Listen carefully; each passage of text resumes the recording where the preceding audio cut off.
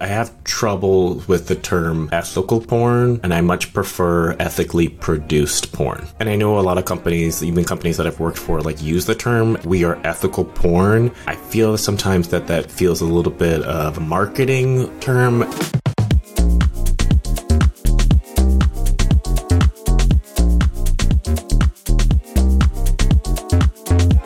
Hey, lovely human, and welcome to That's Exciting, the podcast. Today, we will be exploring the topic of pornography.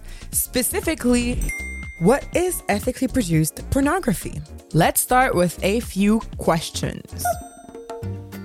Do you consume porn? And when I say consume, is watching or listening to porn. Got your answer? All right. Do you know who produced the content that you are consuming? What is your definition of ethical porn? What's the difference between ethical and ethically produced porn? These are all questions that will be explored today with adult performer Mickey Mod. Bay Area sex worker, Mickey Mod has been a performer, director, producer, software engineer in the adult entertainment industry for almost 15 years. His work crosses many genres from BDSM to mainstream and has been nominated for several XBs and AVN awards and serves as a board member for APAC, I believe I'm pronouncing that right, Adult Performer Advocacy Committee, founding member of Collective Corruption, and committed to destigmatizing sex and sex work. I really enjoyed today's conversation with Mickey, and we talked about the difference between ethical and ethically produced pornography, the history of pornography, and also the impact that porn had on Mickey's intimacy. I know that I've learned a lot from this conversation, and I hope that you too. And on this note, enjoy today's episode.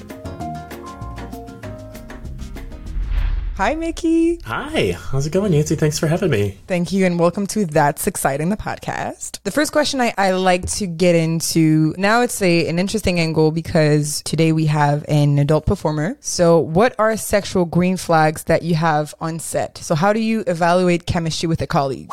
For the new listeners, sexual green flags are indicators that you'll have pleasurable, consensual, and safe sex. You know, I've been in the industry almost 15 years, so I feel when I get opportunities for work, I usually know who I'm working with at the point of booking, which, I mean, I feel like that should be how things should work for porn, adult film, like bookings. Like, you should know, like, hey, I'm thinking about pairing you with this person. What do you think of that?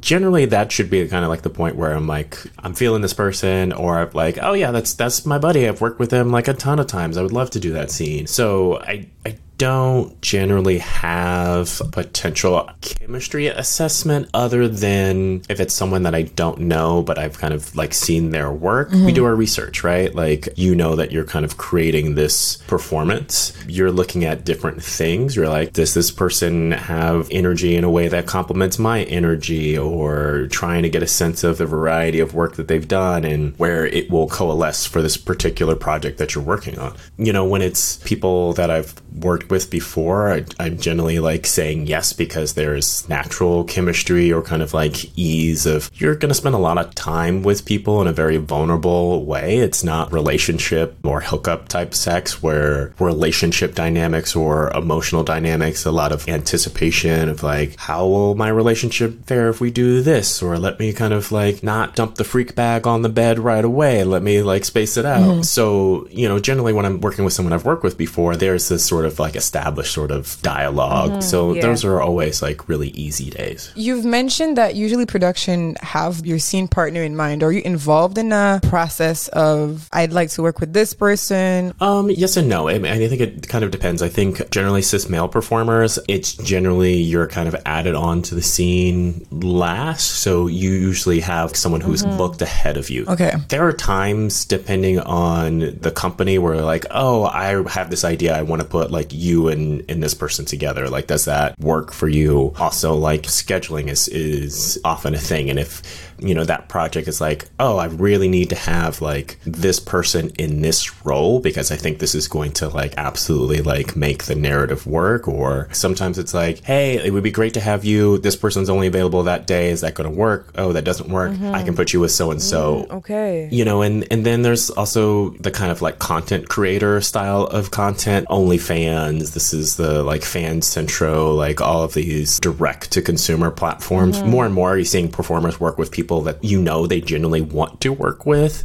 rather than like this person sells well based on like the numbers that we're getting from our site. I think people are making content all over now, not just traditional like hubs of like LA and Las Vegas and in Miami. You know, people are like, oh, well, like, yeah, my friend never wanted to go and do the whole LA porn thing, but they're here in the city where I live and like we like hooking up anyway, so we're going to make a bunch of content together. So, you know, I think that's what's kind of really great about where things are at right now. Yeah, I think also there's been a huge growth into amateur porn as well, and just knowing that you support the people you like and having content that represents either your sexuality, your ethnicity, and all that stuff. So I think it's more accessible with OnlyFans to have that representation. I know for myself, consuming content on OnlyFans is where I find more pleasure because I can see people that look like me. Yeah, I think that's the really amazing thing about where adult content is at right now. You have this shift in the sort of traditional like gatekeepers of distribution. You know, there was a time where everything was on like video, VHS or DVD, and like that resource was really held with people who were able to afford it. I mean, traditionally, like what hetero cis white males was the target audience. And so like everything was kind of filtered and like creating content for that audience. Everything else, everybody else tended to be like an afterthought in terms of like how that population they thought was the audience it needed to be was going to consume content. And I know that you're seeing traditional kind of porn industry kind of like struggle with that. Like we're wrong in a lot of ways and we need to make a lot more content that serves a lot more people. Those performers who have been kind of outcast from that traditional model being like, yeah, there are people who want to see, you know, those things that you were talking about, like people who look like me, the sex that I enjoy personally, the sort of dynamic, the narratives or styles that resonate and don't make me feel left out, don't make me feel like, you know, there are no options for me. When that door is closed for a lot of people, it's really, really hard to kind of like open that back up and consider that, hey, things might have changed. Hey, we want things to change as well. A brief history of the evolution of pornography. This is based on my research, and if a lovely human listening has additional information or is well versed on the topic, please reach out to the podcast. All information to contact us is in the show notes. Erotica and pornographic material have been around these 7 arts for centuries, from literature, sculpture, paintings, pictures, scenic arts, to music. What about motion pictures? Well, let's explore this. Cinematographic images are something that dates from the early 1900s. The first softcore representation of an erotic film was Coucher de la Mariée, that dates around 1896. More air quotes, hardcore, or one would say explicit depiction of sexuality dates from between 1907 and 1912, mentions the Kinsey Institute. It is an Argentinian film named El Satario. Meanwhile, softly around the same time in France, in 1908, a Super 8 movie called À l'Écu d'Or, or La Bonne Auberge, came out. These films were referred to as stag films and were available for private viewing only, as pornography wasn't really legal at that time. Fast forward to 1969, Denmark was the first country to legalize the sale of pornography. And this had a huge impact on the North American adult film industry. The scene entered the golden era of porn, or porno chic era. Movies and productions were mainly done in studios, as specific equipment and crew members were needed to produce a film. Then comes the 1980s with the VHS era. Slowly, the democratization of recording gear began with lighter equipment, home cameras. So you fast track to the DVD era, then the photo/video camera, cell phones, and now DSLR cameras. This had a huge impact on the adult industry as they no longer had/have the monopoly on X-rated movies. This brings us to today. The access to resources allowed people of all genders, ethnicities, sexual orientation, and kinks to be represented in a way that resonates with them, their community, and that they enjoy. Porn is no longer limited and subjugated to the male gaze, the male experience, desires, and is no longer solely portrayed in a stereotypical way. The greater representation of diversity in humans and pleasure is accessible online, and this ties to what I was saying earlier. I personally enjoy content on OnlyFans because it is where I find a depiction of what I enjoy in a non-stereotypical way, and it looks like the sex that I'm having and the one that I want to have. Though, the following question remains: what is ethical porn?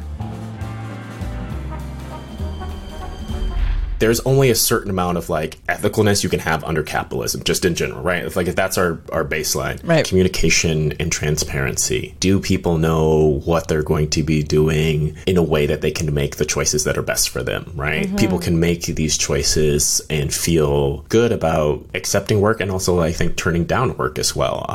That people feel that they're like a valued part of whatever sort of collaboration or whatever sort of product that they're going to be, putting their efforts into, right. That they understand how a product is going to be put out to a consumer and all of the different ways that is going to be monetized by, all of the participants, so they can kind of decide to like renegotiate if they need to find a better deal that works for them, or to say like, hey, like this is not going to work for me. Thanks for thinking of me, but I'm going to find something else, mm-hmm. right? This kind of comes down to just kind of like the labor environment, right. Before you even get to a set. Mm-hmm. Ethical porn, feminist porn does a way, way, way better job about transparency. And I think that needs to happen across the board. Transparency needs to happen across the board. You have a lot of people who assume like this company's content looks extreme, or this company's content looks like the same things that we've always seen.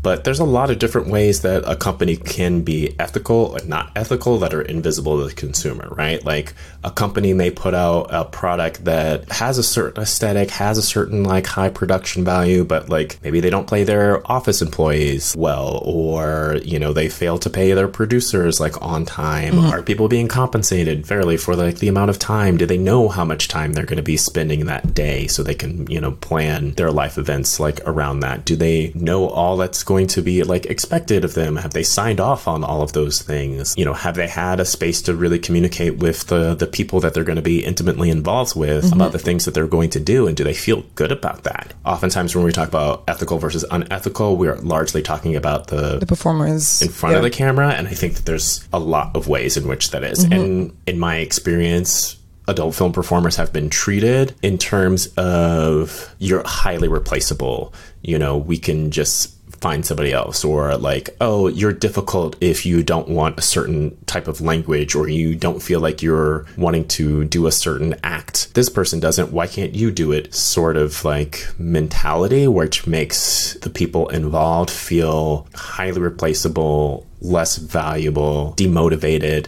I talked about like, what should happen kind of like before and what should happen like mm-hmm. while someone is like on set making the product. But I also feel that a thing that we talk about like so little in this industry is like how that product is like put out into the world, and whether it's traditional studio mm-hmm. company that's making this, or whether it's two content creators getting together to collaborate on something, having that conversation, that understanding of like how the company brands things, that you're okay with that. The company understands like how you want to be represented, and there's a choice of terms or a choice to like Photoshop someone's body in a way that like makes that person feel like, well, this doesn't really represent myself. And for a long time, and it still happens, like you would find out what the title of a scene or the title of a DVD was after you've been to set. And being a person of color and like finding out how things were named or marketed, the consumer most of the time doesn't have an understanding of like who at that company named that. And I know a number of performers of color have been in a situation where a scene comes out, it has words or phrases that we would never use ourselves, or we know would offend communities,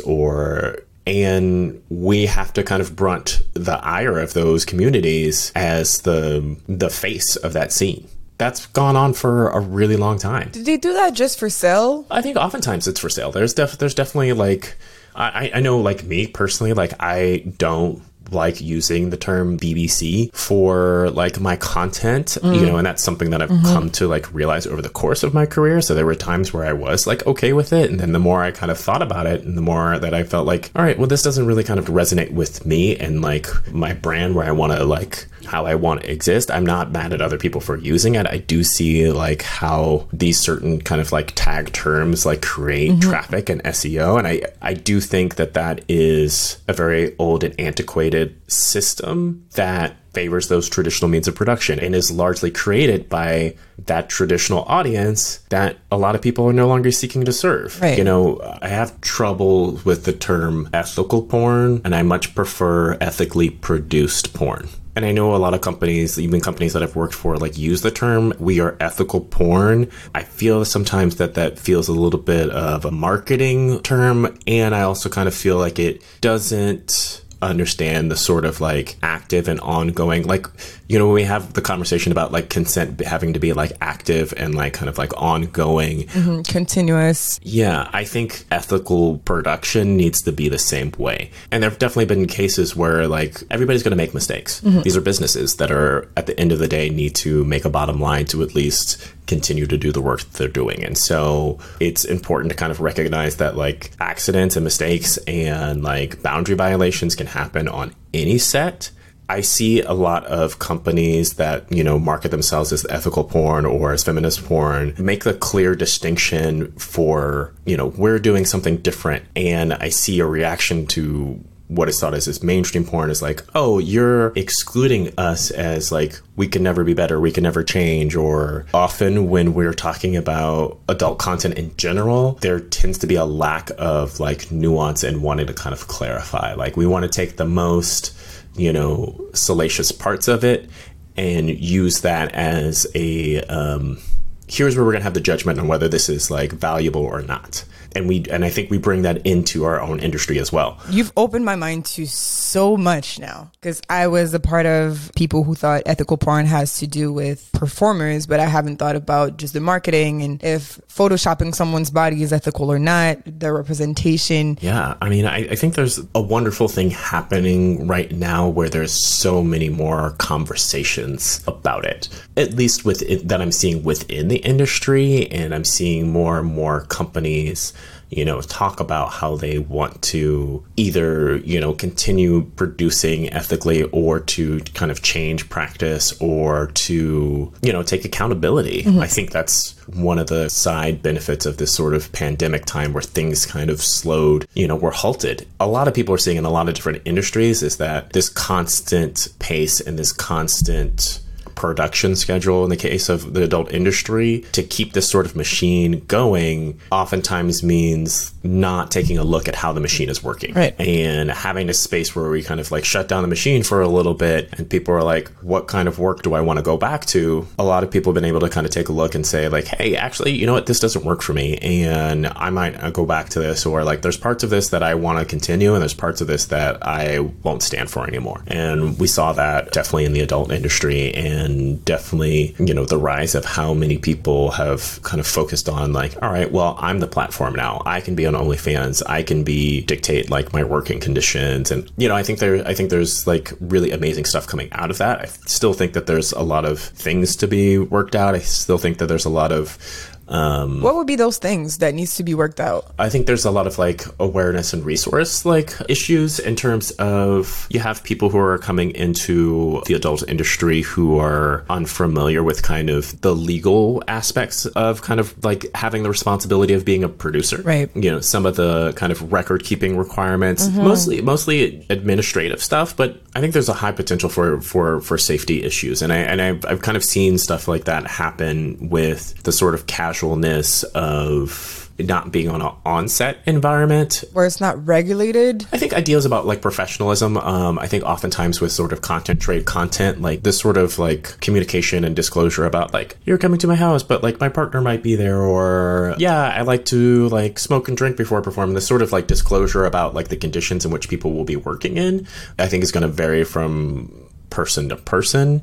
And I think when you're not in those sort of situations on a like regular professional level, that information doesn't get passed on to people. That information about like, oh, you need to make sure that you get, you know, everybody's IDs, and those IDs are like up to date, and that you're getting like model releases, you know, that you're like creating environment where people feel safe, that like you're clear about like where your content is going to be, you know, distributed. I've seen a lot of people have the realization of where those differences are after something has happened, after a situation where they feel uncomfortable, after something has been put onto a platform and the copy that they use to describe a scene upsets them. Or, you know, I've made this mistake before of like the clarity about like what platforms people are okay with content existing on, and what do you do when like someone steals content, right? A lot of people have very different feelings about how you know, address that, whether it's futile to kind of like chase down these sort of like copyright infringement issues, or whether someone might see that as like, well, that's like free publicity. It's going to come back to me eventually, you know, getting that information out, making sure that people know where to go to resources and can like ask questions. There's oftentimes this sort of gatekeeping and this sort of like disconnect of like,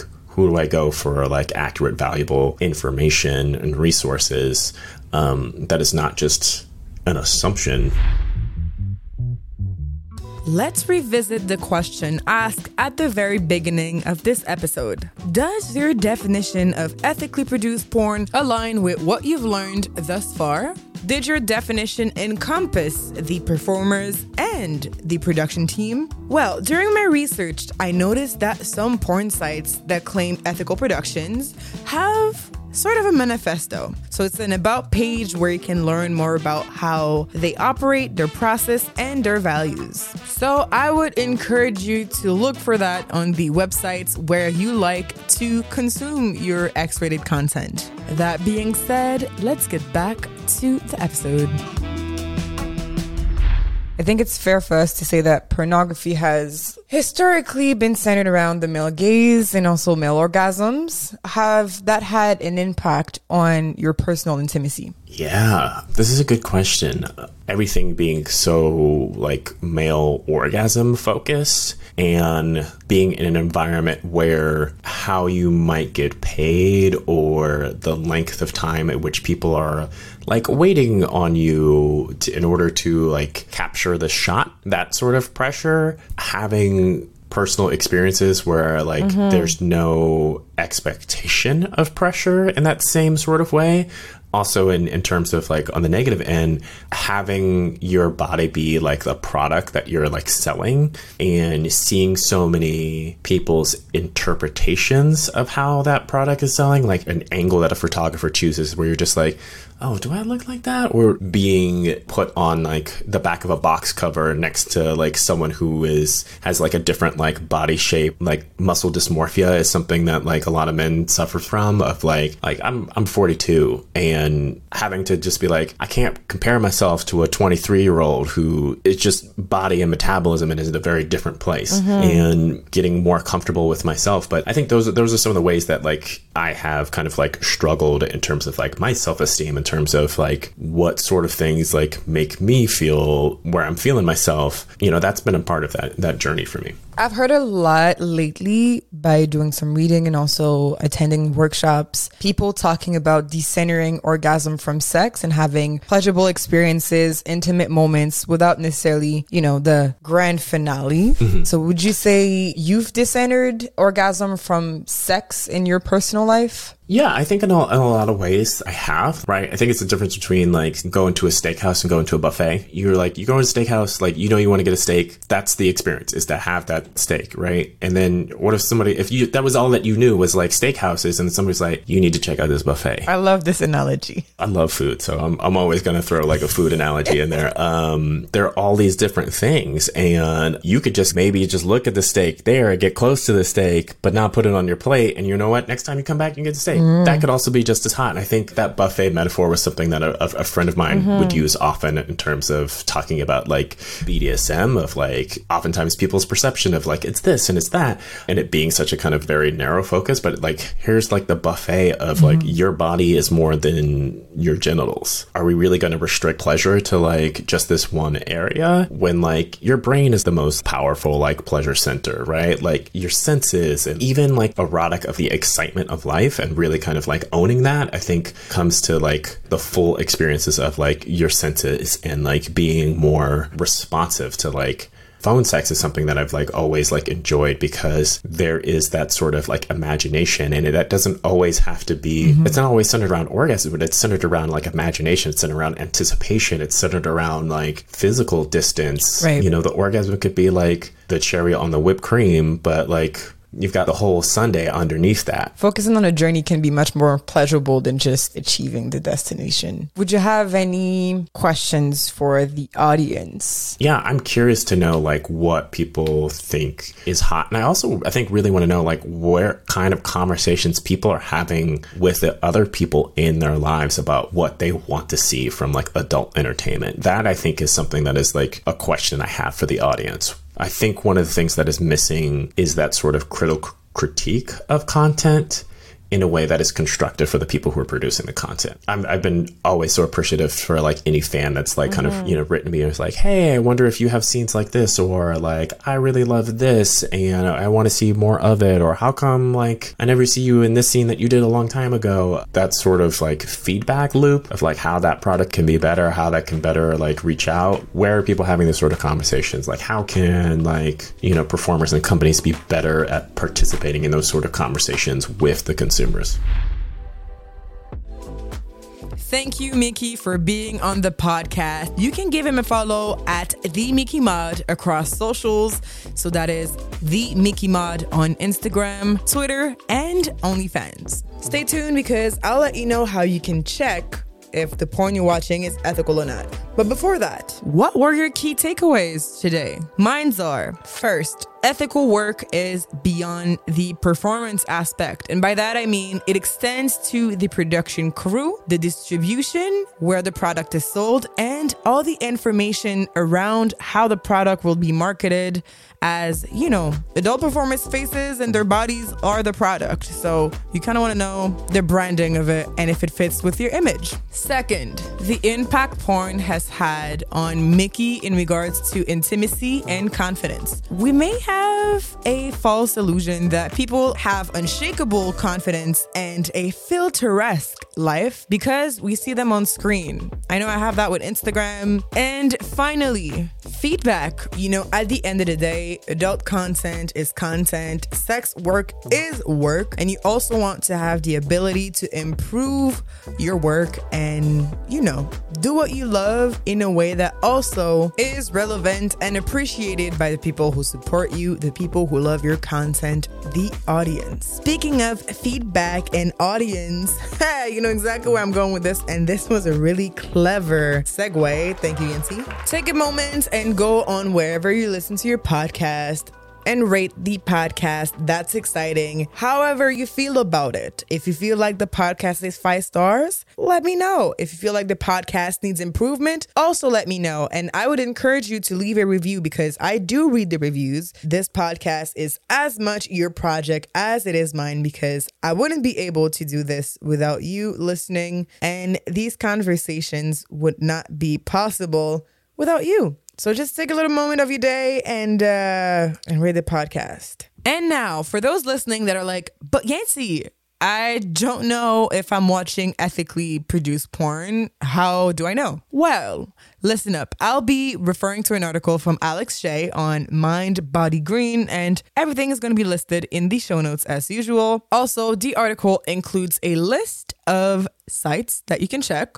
So that's always fun. The key things are: 1, ethically produced porn is usually not free. As it's written, there are some exceptions to this, but in general, there's usually a cost involved to view ethical porn films to make sure performers and filmmakers are fairly paid. The money is used to pay everyone included in the process and to ensure that a film is created in a safe space. 2nd, it shows diversity across body sizes, race, sexuality, age, and ability. As written, mainstream porn tends to forget about the way the rest of the world looks, the fluidity of sexuality, and the fact that every age group has sex. But ethical porn platforms aim to feature people from all walks of life. The more inclusive, the better. After all, it's nice to see someone who looks like us in the erotic film we're watching.